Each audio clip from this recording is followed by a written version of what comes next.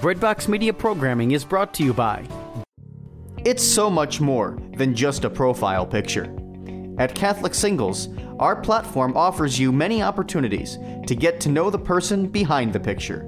Sign up today at CatholicSingles.com.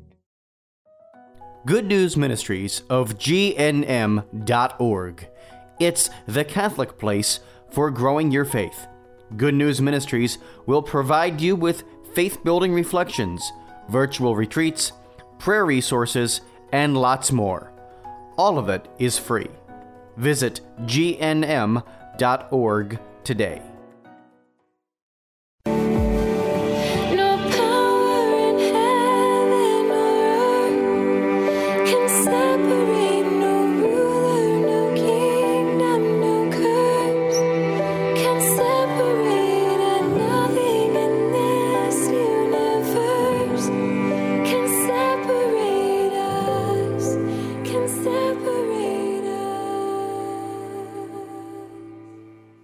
Welcome to The Dignity of Women, where we dig deep into the vocation and dignity of women in the church in modern times and as an answer to the call for a new evangelization.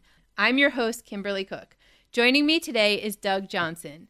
Doug is a stay-at-home dad and husband to pro-life speaker and advocate Abby Johnson. He was portrayed on screen by actor Brooks Ryan in the recently released movie Unplanned, chronicling Abby's journey from climbing the ranks of Planned Parenthood to advocating for the life of the unborn. Together, Doug and Abby have 8 children on earth and 2 in heaven. Doug graduated from Sam Houston University in 2006 with a degree in kinesiology with the plan to work in a gym, but his path instead led him to teaching. After teaching high school special education for 5 years, the Johnsons moved to the Austin area and decided it was better for Doug to stay home with the kids. For the last 4 years, he has been a stay-at-home dad. Doug and Abby joined the Catholic Church in Easter 2012. In the last few years, they have welcomed 4 more boys to their family. Doug keeps himself sane by blogging, building and refinishing furniture, watching movies, and traveling with Abby whenever he gets the chance. It should also be noted that Doug is something of a beer connoisseur and snob, an expensive hobby, but he enjoys hanging out with the guys and enjoying a couple beers. Thanks so much for being with us today. I've probably been a stay-at-home dad more than 4 years. I've been at this for almost 7 years, I think. Now. You need to update your page there, huh? Yeah. Blogging maybe 4 years, but stay-at-home dad gig, I've been at that longer than I was a teacher, so it's pretty grounded into it. So, yeah, I need to go back and fix that. Yeah, you need to get those years of credibility up there. Right, yeah, they matter. So, Doug, in my personal opinion, it's hard to beat a good oatmeal or coffee stout. As a beer connoisseur, is there any advice you can offer me? Oh, no, I think I like imperial stouts, like the Russian imperial stouts. Oh, I don't think I've had that before. What imperial means is they have above 8% alcohol in them. Mm-hmm. And I just think they're a little stronger, and I like a lot of flavor. I like, to feel like 1,000 pounds in your mouth, there's one called Old Rasputin, and it's an Imperial Russian stout, and you can get it year round, and it's fantastic. You can drink it in 100-degree weather. Yes. And it's still pretty good for you. And then my favorite would be the breakfast stout made by Founders. Uh-huh. And it's got oatmeal, coffee, chocolate. Oh, that's all my favorite things. All the things you want in a beer. And what I would say is my advice would be fry up some bacon. In the middle of the night, you're watching a movie at 10 p.m., 12 o'clock, fry up some bacon, grab a couple of those beers, and it's life-changing. Wow, that sounds great. I still have yet to try a peanut butter stout, though. That's kind of on my bucket list right now. I had a couple, and they're okay. Oh, really? Okay, all right. Yeah. So not something you'd like pour over cereal or anything like that? No, I had one. It was called Sweep the Leg after the Karate Kid movie. Oh, yeah. It's a peanut butter stout. I think it's strictly in Texas. And you can find it in most bars in a bottle, but I don't think it leaves Texas very much. Most things don't leave Texas, right? Yeah, not if you know it's good for them. Okay. So, but it was a decent beer. If you handed it to me, I wouldn't be like, ugh. It wouldn't be like handing you a Bud Light or something, right? No, nothing like that. That would just be insulting. Mm-hmm. So you named your own spot on the World Wide Web, Doug on Tap, where you share insights into life as a stay-at-home dad of 8 kids now and husband to pro-life advocate and former Planned Parenthood director Abby Johnson. First, explain the role of a stay-at-home dad, which many men are quick to say they could never do, and how has it challenged or solidified your confidence as provider and head of the household? Well, it was a struggle at first, because you have to redefine. I was raised that, man, you go out and provide for your home by bringing home the bacon. You had to have a paycheck. You had to be willing to work hard. And, when we had our first daughter, Grace, right before she was born, at one point I had 3 jobs. So I'm not scared of work in like getting jobs and going out there and hustling and doing the best I can. So, I worked as a teacher's aide, working in special ed. I taught a weightlifting class, and then I went back to my old framing job at Hobby Lobby. I almost took on a 4th job with Budweiser, going into bars and trying to get young women to buy one of their products over like Miller Ultra or something like that, right? No way. You were specifically targeting women. I was supposed to go up to college age girls and maybe some of the, the buff dudes that drink this ultra light beers, which I just think, just go home and drink water. But anyway, I was supposed to, hey, so I see you like these super light, low calorie beers. Why don't you try the Budweiser version of that? And I felt probably wasn't a good idea to go into bars and talk to young, gorgeous women while your pregnant wife is at home with your first child. I was like, I can do without the $15 an hour. We'll go without it. So I didn't take that job, but I almost had 4 jobs. Anyway, now moving forward, once I took on the stay-at-home dad gig, it was like, okay, so what do I do with myself? We only had 1 child at the time. Little did I know we were just going to start line jumping everybody we knew with kids. And we went from a family of 3 to a family of 9, I think 6 years. Right. I know you guys caught up quick. You weren't messing around. Well, twins and an adoption, they up your numbers really fast. Yes, that'll put you in the game. Yeah, but I thought like, oh, well, when Grace is at school, I'll clean up the house kind of, and then maybe I'll go to a movie. And then I just kind of caught up in having too much fun and not really really providing what my family needed as far as like a stable home, discipline, and doing meals as I should, and just really making it a place where Abby could come home and know that everything was taken care of in this realm while she was out doing her thing out there. And so that took a couple of years to kind of figure out, and some conversations, I guess you could say, between Abby and I, where expectations had to be kind of talked about, right. What she expected from me and what I thought that job would be like. So I really had to redefine what it meant to be a provider. It wasn't about bringing home money. It was about showing my kids what it looks like to serve others through serving them, if that makes, yeah. So it's kind of really how it started out, and then it's just kind of developed over time, and now it's just a big, what can I laugh at now, Right. Yeah, people probably ask you all the time, how do you get through the day? And I know for most stay-at-home parents are moms, and there's this experience when, you can have the best husband, the best dad, but then if he's left alone with the children for a certain number of hours, like a weekend or something, like an overnight, and then the clock's still ticking. He's aged 10 years and, kind of like doesn't know if he's coming or going. It's like this thing happens. So a lot of guys are quick to say, I could never do that. I respect you. I give you a lot of props for that, but I could never do that. What do you say to that, or what advice do you give to a dad that's just going into that position? I hear it from men and women, and I get it sometimes. Like Abby tried it, and she really couldn't do it. She didn't have the patience. Now she has to stay a different kind of busy. Whereas I'm all about the labor. I don't like to use my brain that much. I just like to work and move around and use my hands and build things and be a problem solver. And so when men say that, I can never do that, I'm like, well, you never know. And a lot of them say that in a sense that, no, I have to have that status of a job. Yes. That sort of thing. I have to have the accolades. To feel like a man. And I'm like, oh, well, I promise I'm no less of a man. Like I made 8 children. That's right. So. There you go. There's your accolades. Right. And I feel like, I built a pretty cool bunk bed system for my 4 boys, and I repurposed things around the house, and I am fairly handy, and I cook. When I moved out of the house, I could cook for myself, clean, do laundry, all that kind of stuff. There was no gender role when it came to chores. Right. And so I feel like that's another thing I have to tell some men, young men especially, going into marriage or thinking about it. Like, there's no, oh, that's a woman's job, that's a man's job. It's a team effort, and you just do it. And you understand your strengths and your talents. And if your strength is not bath time, I get it. You still need to participate, but, find another area where your strength is so that you can give your partner a break. Right. So they're giving them a bath while you're cooking dinner. I mean, you just kind of find your spot. You try to stay patient with each other, too, while you're finding it out. Because it's really easy to get upset with each other. Like, why am I always having to do that? Well, because I don't know what I'm doing. That's why. You're so good at it. I love you. Yes. That's much better than, we do not scream in this household. Oh, yes, we do. My kids always call me out on that. Like, oh, you're doing it right now. I just talk like this all the time now. Yeah. Well, that's when you get to say things like, you'll understand when you're older. Right. Yeah.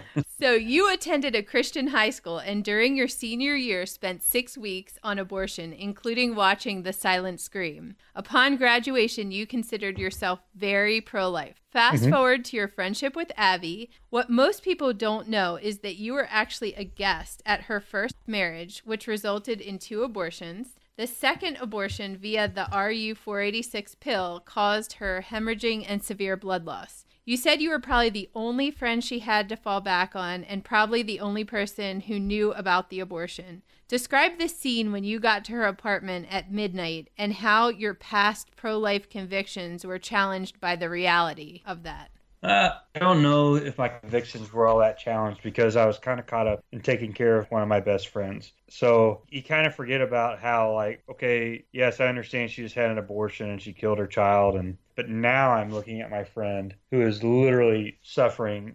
Like, okay, so when I got to the apartment and I found her, I went into her room, knocked on the door, went in the room, and she kind of moaned, hey, I'm in here. She was back in bed, white as a ghost, from blood loss. And she kind of just told me what happened. So I went in the bathroom, and she'd done a fairly good job of cleaning up, but there was still it was like a CSI crime scene. There was still blood splatter on the baseboards. And she didn't let the water out of the tub, which it wasn't red, but it wasn't pink. It was somewhere in the middle. There was that much blood and probably about a foot deep of water in a bathtub. So if you can imagine that. And then all around the toilet, where she sat and got up from the tub to the toilet and just trying to get herself comfortable and maneuver herself into the right position to try to go through what she was going through. And I'm sure it was very traumatizing. And what I have always felt terrible about was friends of mine came into town I hadn't seen in a while, and they're like, hey, let's go to the gym we used to go to and play volleyball. So I went with them, and Abby texted me, hey, are you still with your friends? Yeah, we're still having a fun time. I was like, how are you doing? And oh, I'm fine. And she kept checking in with me, almost kind of like, hey, when are you coming over?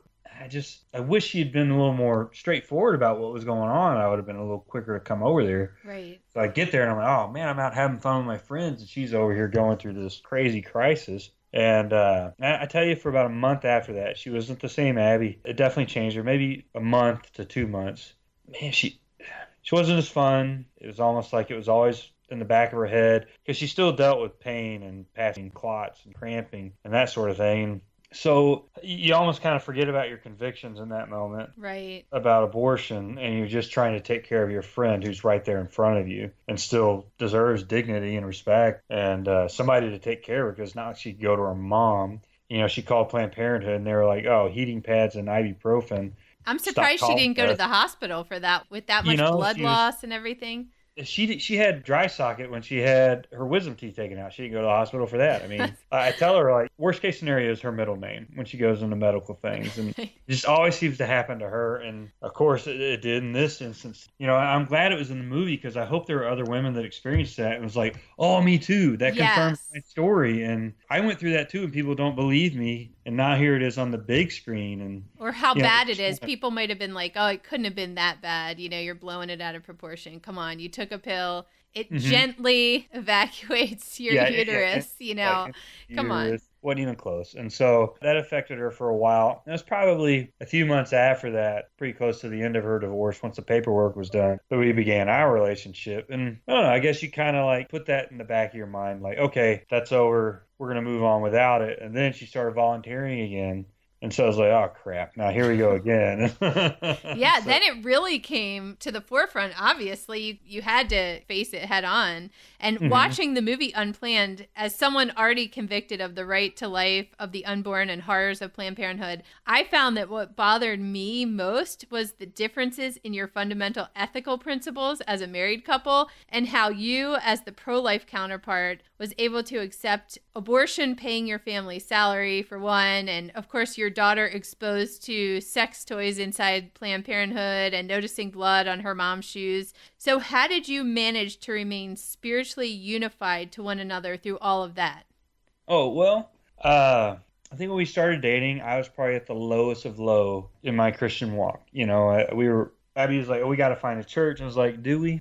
Okay. I didn't want to go in, you know, and I guess, and part of it was knowing where she worked and what that meant and how the church felt about it. I didn't feel comfortable walking in, and it's kind of shown in the movie. She didn't feel comfortable too. And the church we ultimately ended up at was First Baptist in Bryan, Texas or something like that. And we spent about a year or two there. And this was after, you know, I guess in the book, if you read it, there's a pastor. It was like, you can come to church here, but you can't be members because of where you work. So we just kept hopping around. And this church was like, you can be members, but don't expect us to support you, kind of thing. And a lot of people there kept trying to talk her out of her where she was working. And I guess in the back of my mind, I was like, maybe they can do a better job than I did.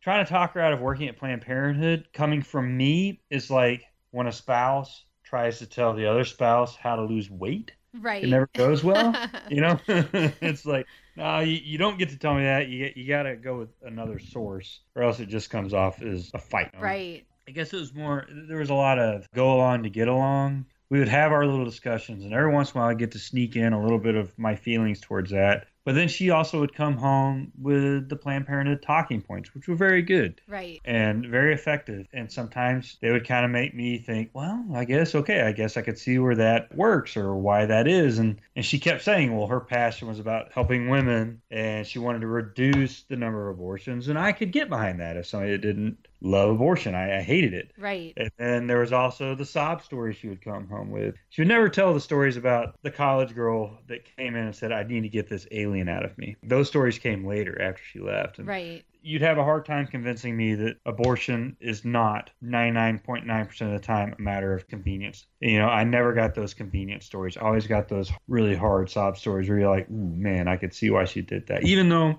we as Christians in a society, we should have stepped up to help that woman instead of just accepting abortion as the automatic cure-all. Right, so. Absolutely. I know that was, for me, it was so hard to grapple with because I knew I had to have you on the podcast because as I was watching it, I was just fascinated by your character's role. And I came out smelling like a dozen roses. I mean, big time. Yeah. And I'm like, ugh, how long do I wait to burst everybody's bubble? How was that? I mean, to watch Brooks Ryan playing you, I mean, that must have just been surreal to watch somebody playing you on the big screen. He did such a good job, and Brooks and I have become good friends, and we text each other every once in a while. And I actually did his uncle's podcast, which was really fun because they're big wrestling fans, as am I. So I got to talk about wrestling for an hour with a bunch of guys, and they got to play extras in the movies with Brooks. Brooks and we've become friends, and he didn't contact me until I never met him till he was done playing me. Like really? Done recording all his stuff. So he didn't study you or anything? No, he did. His wife, as she said, stalked us a little bit on Facebook. And she read the book, and she would kind of tell him stuff. He's like, no, I just want to go in with the script and play it from that and play off of Ashley. And they had great chemistry, too, him and Ashley. No, it was funny. When we met, we hit it off right off the bat, and we figured out we had a lot in common. We're both, I don't know if I'd say introverts, but we don't come right out talking to people and that sort of thing. And both very laid back, and we both kind of enjoyed the whole, I used to. I don't anymore. I have dad bod out the yin-yang, but, the whole fitness thing was a big deal to us. And I didn't like taking pictures of him. He was too handsome and too fit.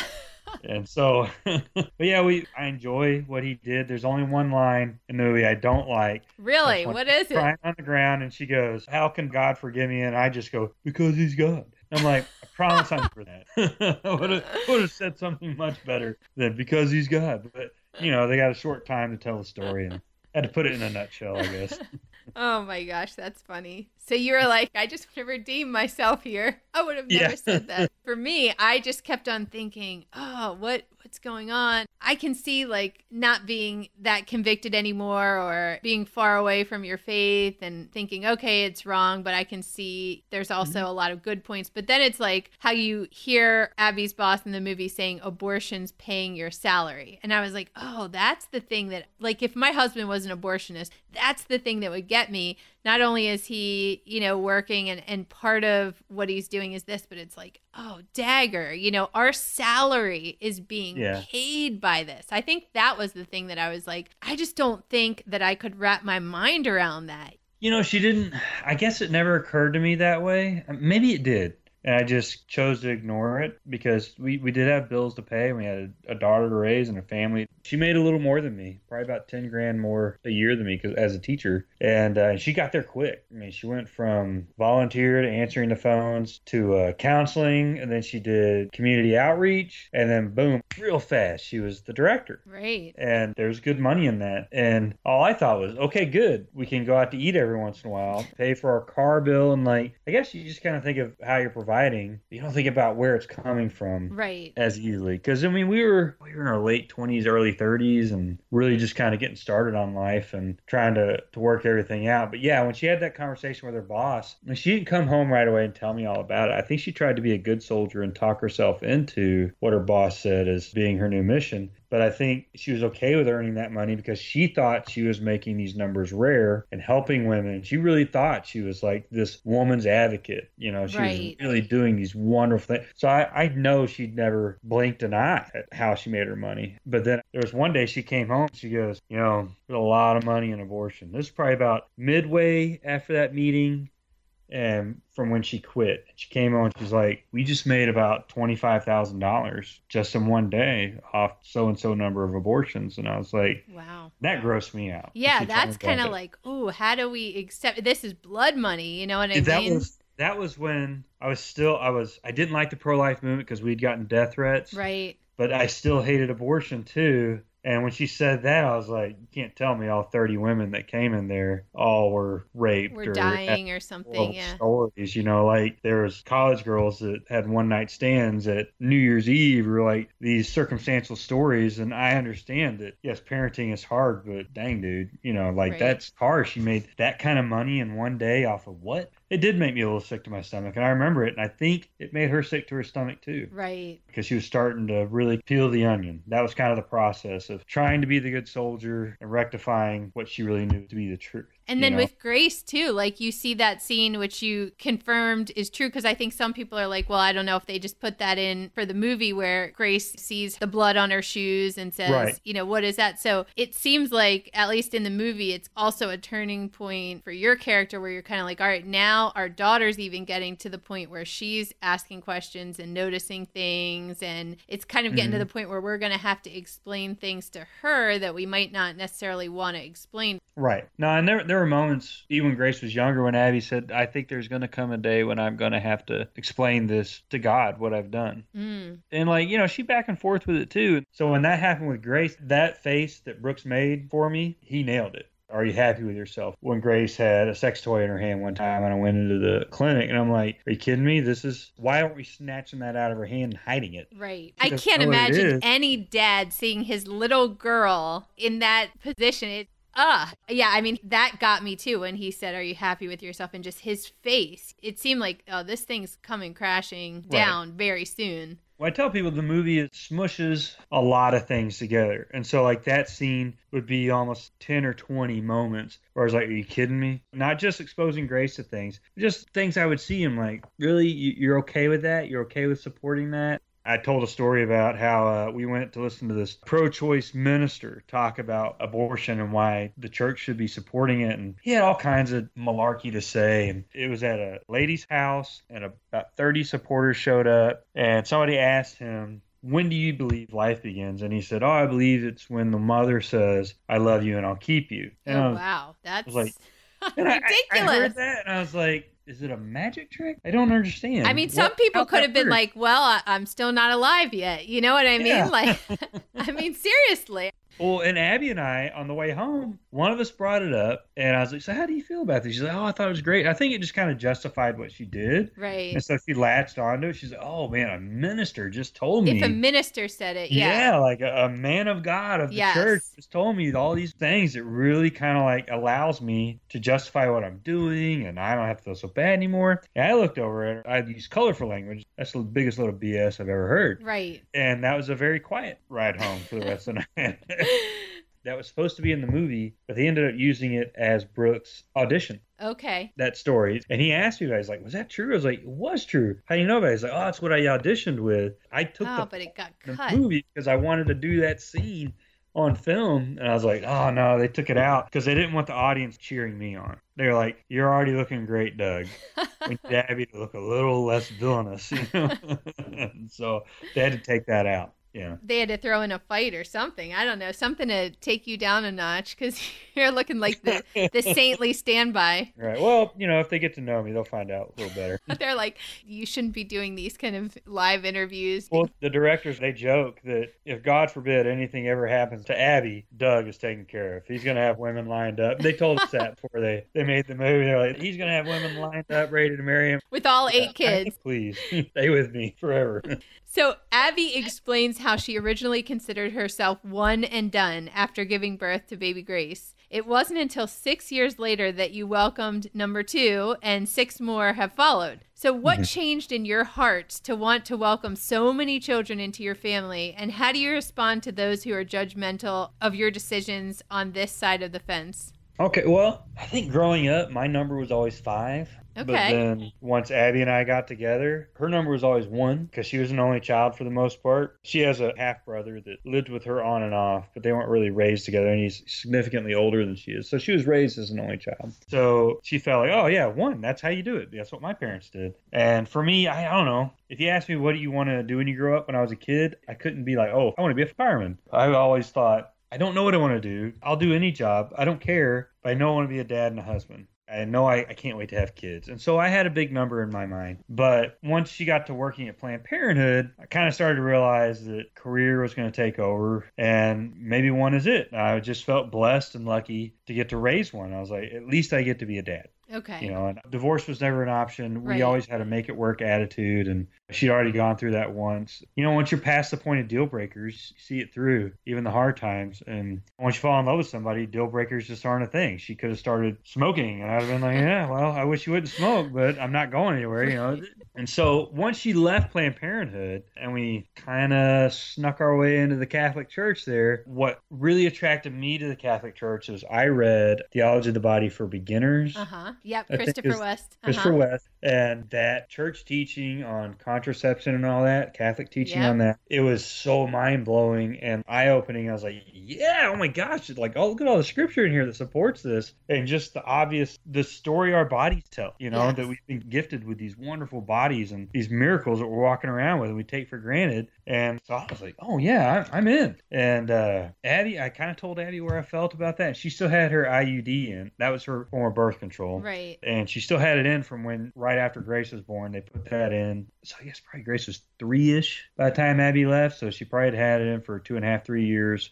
I don't think she was ready to remove it yet. And when we finally started going to more masses, one day she was looking around at all the babies in there and she's like, I'm getting it out. And she didn't tell me that. She just kind of had this epiphany. I think she's written about it before too. So she went to the doctor and they were like, why would you take this out? Why do you want this out? They kept questioning her. She's like, stop asking me questions and get it out. Right. And they got it out. She came home and she looked at me. She goes, I took my IUD out today. So I really want to start having more kids. And I looked at her and I said, that is the sexiest thing you've ever said.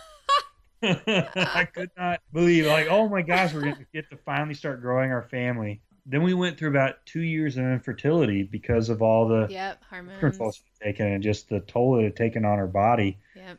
And oh my gosh, we could do another 2-hour podcast just on that, on my wife alone and what it did to her. And they say when they remove an IUD that's been in for a number of years, I mean, they say it could take 1 to 2 years just reasonably to completely flush out the hormones from your system. Obviously, there are some people that, you know, get pregnant like that, but IUD has such a tiny amount of hormones it adds to your body, but it completely puts your body out of sync. It's like saying, my heart is beating too well. I really need to make this stop. Right. You know, and that's what we do with our fertility. Yes. As men and women, we're like, oh, no, I'm too good at making children. My Something's wrong here.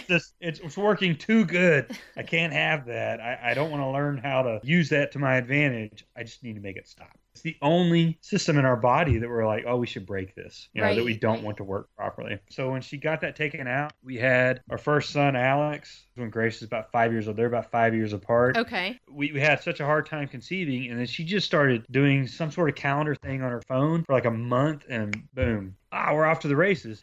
And so she's like, cool, I'm going to go become an NFP instructor. Whoa, she really doesn't mess around. It's like once she's in, she's God, all in. She's all drive. She's like, I'm taking my IUD out and I'm going to teach NFP now. Here we go. Yeah. And so she went, and it was right after Alex was born that she finally went to the class to become an instructor. And she calls me. She goes, I'm ready to have another one. Let's do this now. Oh my gosh. Ooh, down. You're like, whoa. We haven't even hit the 6 weeks. And she's like, yeah, I want another one. And sure enough, they say it only takes one time. So a month later, we conceived again. And so our first two boys are only 11 months apart. Wow. And then after Luke was born, we're like, we should wait. Nope. Oh my God. We had another boy, and they're 14 months apart. And I was like, we should definitely wait. And then Abby, 6 months later, says, let's adopt this baby. And so we just kept going. And I don't know, once you get to 3, what's another one? Just add more. I know. Yeah, no big deal. And plus, I was home. Sure, she was traveling and doing very well. And I didn't have a job to go to distract me from my kids. So it just made sense. Like, let's take advantage of it. It's only hard for a little while. These moments only last a little while, and then it just kind of gets easier. Right. Like, things change, the challenges change, but the kid stage, it only lasts for a little while. And it's fun and beautiful, and I love it. But my favorite age is 5. Really? To be honest with you, because they still think Mickey Mouse is awesome and real, but they also can tell you if their stomach hurts. Yes. They can ride rides. And so, yeah, I love 5. Our daughter was traumatized at a fair with people dressed up as Mickey and Minnie, but it was like the summertime and it was really hot, so they took their hats off. Oh, no. And she was like horrified that leave the room Mickey's head was off, like decapitated. She was so upset about it for so long after. She'd say, remember when Mickey's head fell off? And it was just, okay, that's going to be a therapy bill 20 years down the road. But it always amazes me, people that convert to Catholicism, one of the things that you hear over and over and over again is the church's teaching on fertility and natural family planning and against contraception and that openness to life, which seems bizarre because in our society, it seems like that would be the last thing, a stopping point. It seems like people might be able to get on board with a number of different things, but it seems like touching on that fertility thing and trying to wrap your mind around that when you've understood this culturally accepted belief that we should be in control and responsible of our own fertility and be able to choose the number of children and all of these kind of things, it seems like it's such a leap. But yet, over and over again, there are so many converts that say that teaching alone was kind of what pushed them over the edge towards the church. So that blows my mind when I hear converts say that. And it's a common thing that people say. Right. You get so much information on it all at once, right? I guess for cradle Catholics that grow up in the faith, it's all spread out and maybe they don't even appreciate it as it's presented to them. And, people always say that, like, converts are the best apologists for the church, but I don't know. I mean, there are so many cradle Catholics that really do understand their faith, and maybe they come back to their faith and they kind of get this deeper understanding of, oh, I didn't even know that was happening at Mass. I didn't realize we were reading the gospel every single time. And like, there's this thing called a Bible, and I can crack that sucker open at home. And I can own one myself. Oh my gosh, I can study this thing. This is gold. And so, but yeah, with the teachings on NFP and fertility, and I guess my thing is now what I try to get across with young men is I think we would do away with promiscuity if we were to teach young men that fertility is shared. It's a shared responsibility because it takes two, and you can't just put it on the woman to know when she's fertile, to choose the right birth control. Just thinking as a secular society. Why are men getting involved, or women even, with somebody else if they don't know if they want to parent with this person? Right. Commitment should be the first thing on your mind when getting involved in these relationships, and you don't know they're committed till you get them down the aisle and put a ring on their finger and take those vows in front of God. Or if we stop looking at sex as this right that we have. And what's even crazier to me is people are like, oh, no, it's healthy. You got to have enough orgasms in the year, or else you're just going to go crazy. But apparently, this is the medication you need. It's tons and tons of orgasms. So we all have the right to that. But we can't separate fertility, the fun of sex. It all goes together. You cannot separate the thing and commitment. It all has to be there for it to be right. And until we put those three things back together, I think our society is just out of luck. So what voice do you think men legitimately have in opposing abortion and those women who choose to work in clinics? Where are men in the my body, my choice equation? Oh, well, you're not aborting your own body, right? So it's a human rights issue.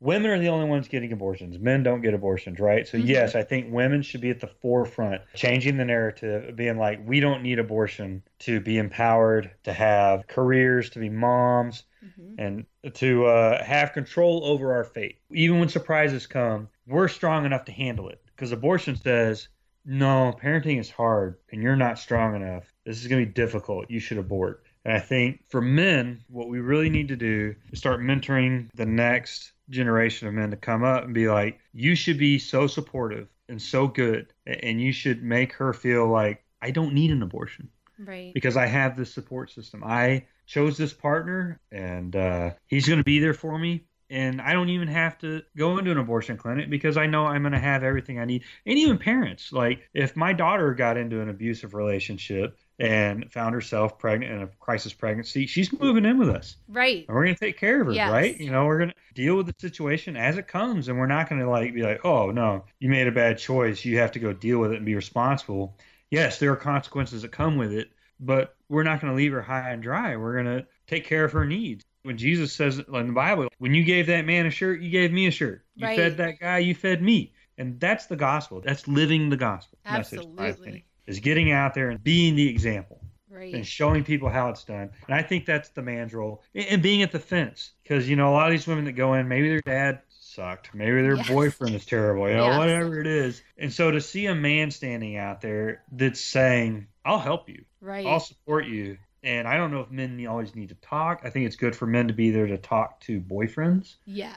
And just kind of be like, hey, that's your child in there. You need to suck it up and go stick up for your family. I bet she's waiting on you to step up and say, hey, I'll take care of you. I think a lot of women are waiting for that guy to be like, oh, we don't need this. We're going to raise this family together. Right. We're a team, and to really kind of take charge, not in a patriarchal sort of way, obviously, but just I'm verbally saying, I'm here for you. And you don't have to do this. We're going to do this together. And I think that's where a man's presence is just kind of needed.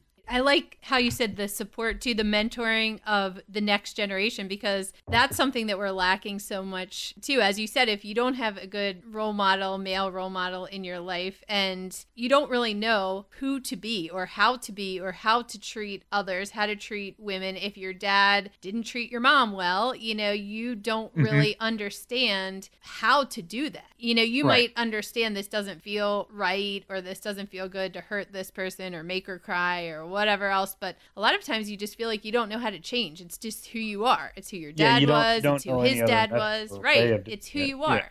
Yeah. So you kind of become that. Your family joined the Catholic Church Easter 2012. What brought you to Catholicism, and what are your thoughts on repentance? How have you walked through the guilt with Abby? I think that's a big one, because the church's teaching on repentance and forgiveness, I'm sure, had a big impact on you guys after you embraced Catholicism. Mm-hmm. And you said that you already saw flickers of that with Abby throughout her journey away from Planned Parenthood, where she was feeling like, I'm going to have to face God at one point in time. And then as the movie shows, and as her book shows, there's definitely a point where all that kind of came crashing down on her, and the weight of what she had been involved with, the crushing guilt. So how did you walk through that with her? How did you guys find freedom from all that? I think a lot of it for Abby was talking to other people that have been through it too, and finding out that there are other people with that, like you said, the weight of that crushing guilt. And it's hard to walk around with. And I had to walk around with it too. I was complicit. I supported her as she worked there. And again, like you said earlier, we paid our bills with that money, you know, and we accepted it without a whole lot of question, this lifestyle that we had. And there were a lot of roads you go down that in that world that you're like, oh my gosh, I was not raised this way. I was not raised to think like this. What is going on with my brain? And so with coming to the church, I feel like the thing we couldn't wait to get to was the Eucharist. The thing we dreaded the most was first confession. And so the best way I can describe as an adult, your first confession, and this is a PG-13 thing, it's diarrhea of the soul.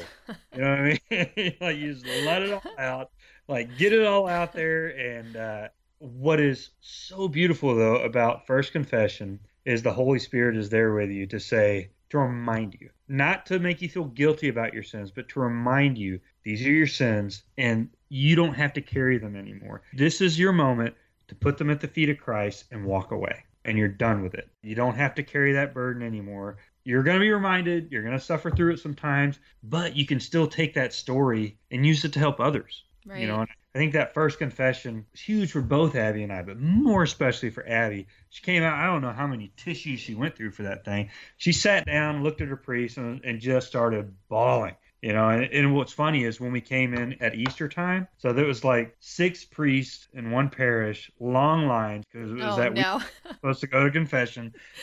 And she's in there for an hour.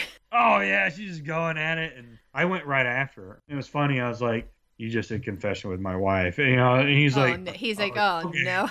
And I know it's about to come from you too. And so anyway, and I think that's really just the beauty of this faith. Growing up Protestant, there were these times when you would go to church camp every summer and half the kids would get rebaptized and resaved and renew their faith. And I was like, if only they had confession. You know what I mean? Like that moment to just reconnect with Christ and reestablish that relationship.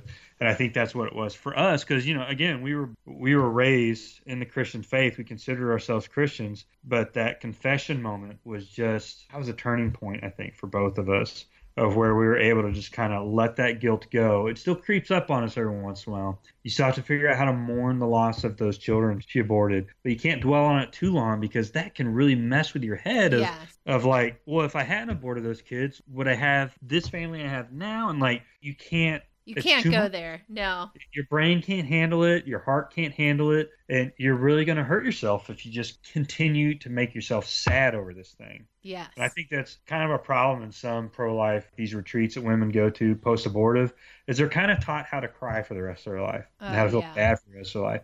And sometimes they're taught how to feel empowered and use their story to help other women. But I don't know if they're really taught how to like move forward as well. Right. And through confession and through the Catholic faith, and really with Abby going on the road and having to heal in public, essentially. She had to heal on camera and go through this whole thing in front of everybody. And so her story is completely different than anyone else's. It's very unique. Her psychotherapy, right?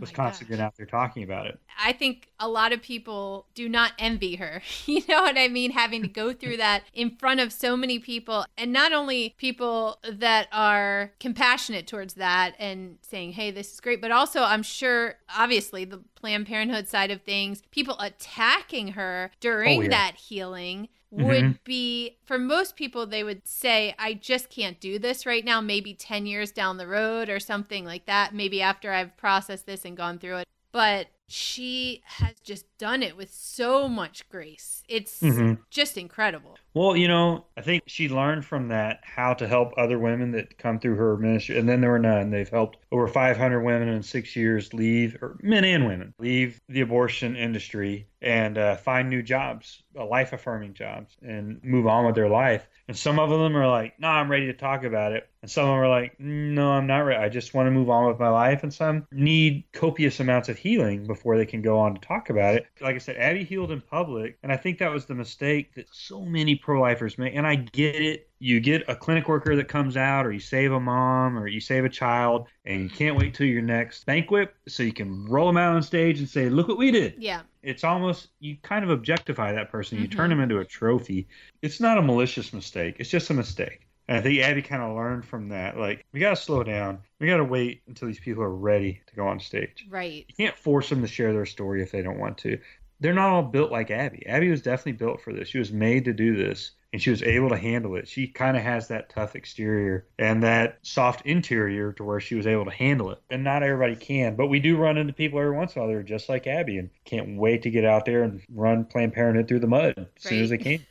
And then the last thing I'll ask you is, what do you want for your own daughters, and what message do you have to women without a strong father figure, perhaps even those hurt directly by abortion? Oh, man. Dagger. Yeah.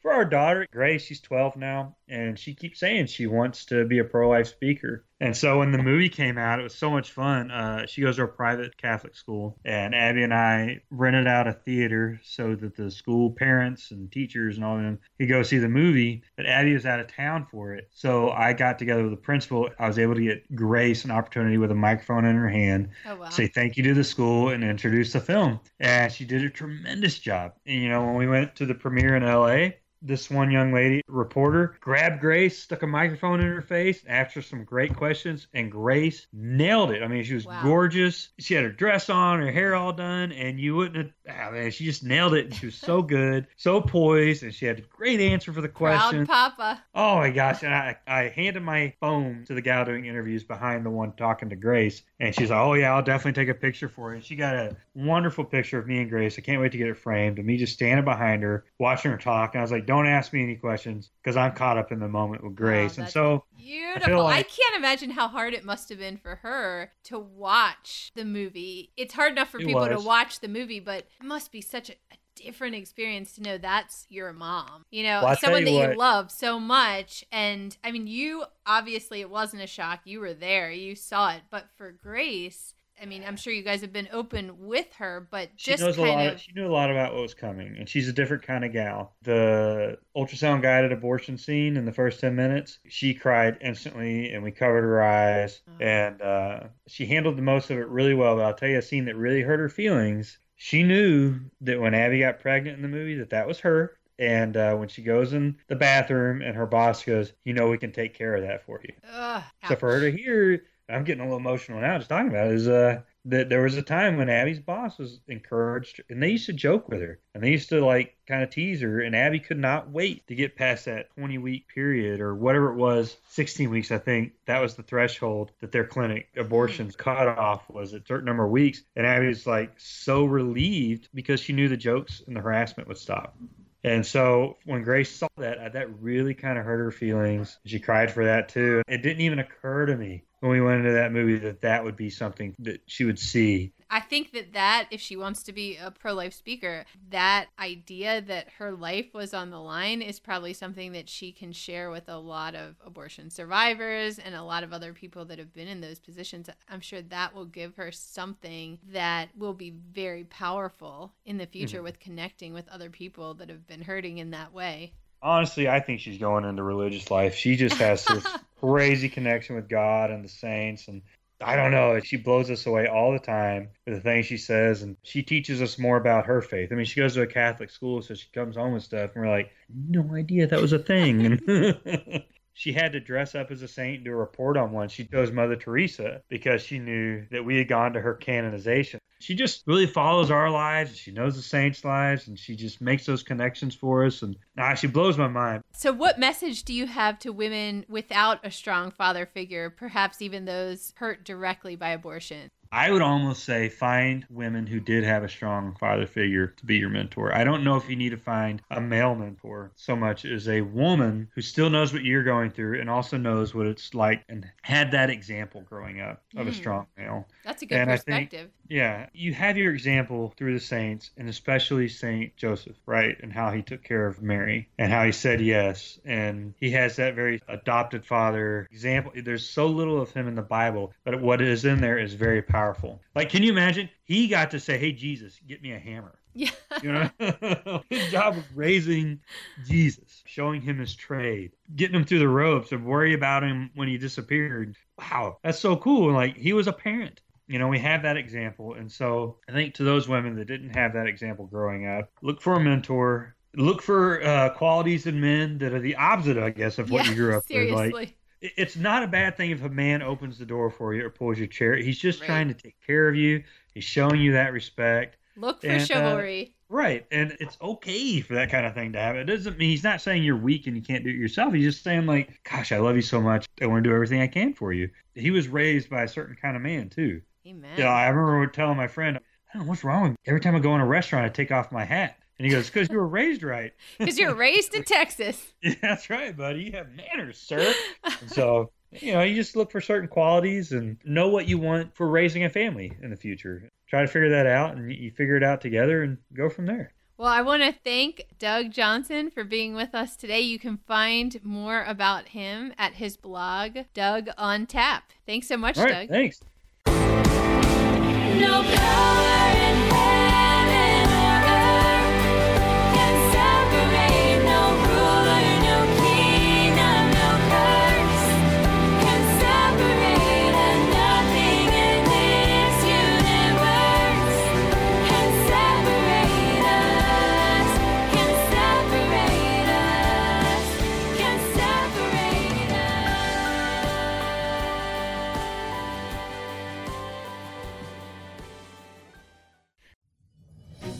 I'm Father Dwight Longenecker.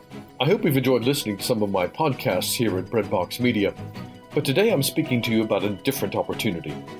In September 2020, I'll be leading a fantastic pilgrimage cruise from Rome to the Holy Land, and then on the way back, stopping at the cities of St. Paul, Ephesus, Athens, Corinth, and more. While we're at sea, I'll be lecturing on the Gospels, history or mystery. When we're on land, I'll invite you to join me as we visit all of the holy sites, celebrating Mass, worshiping together, and having a wonderful time of fellowship.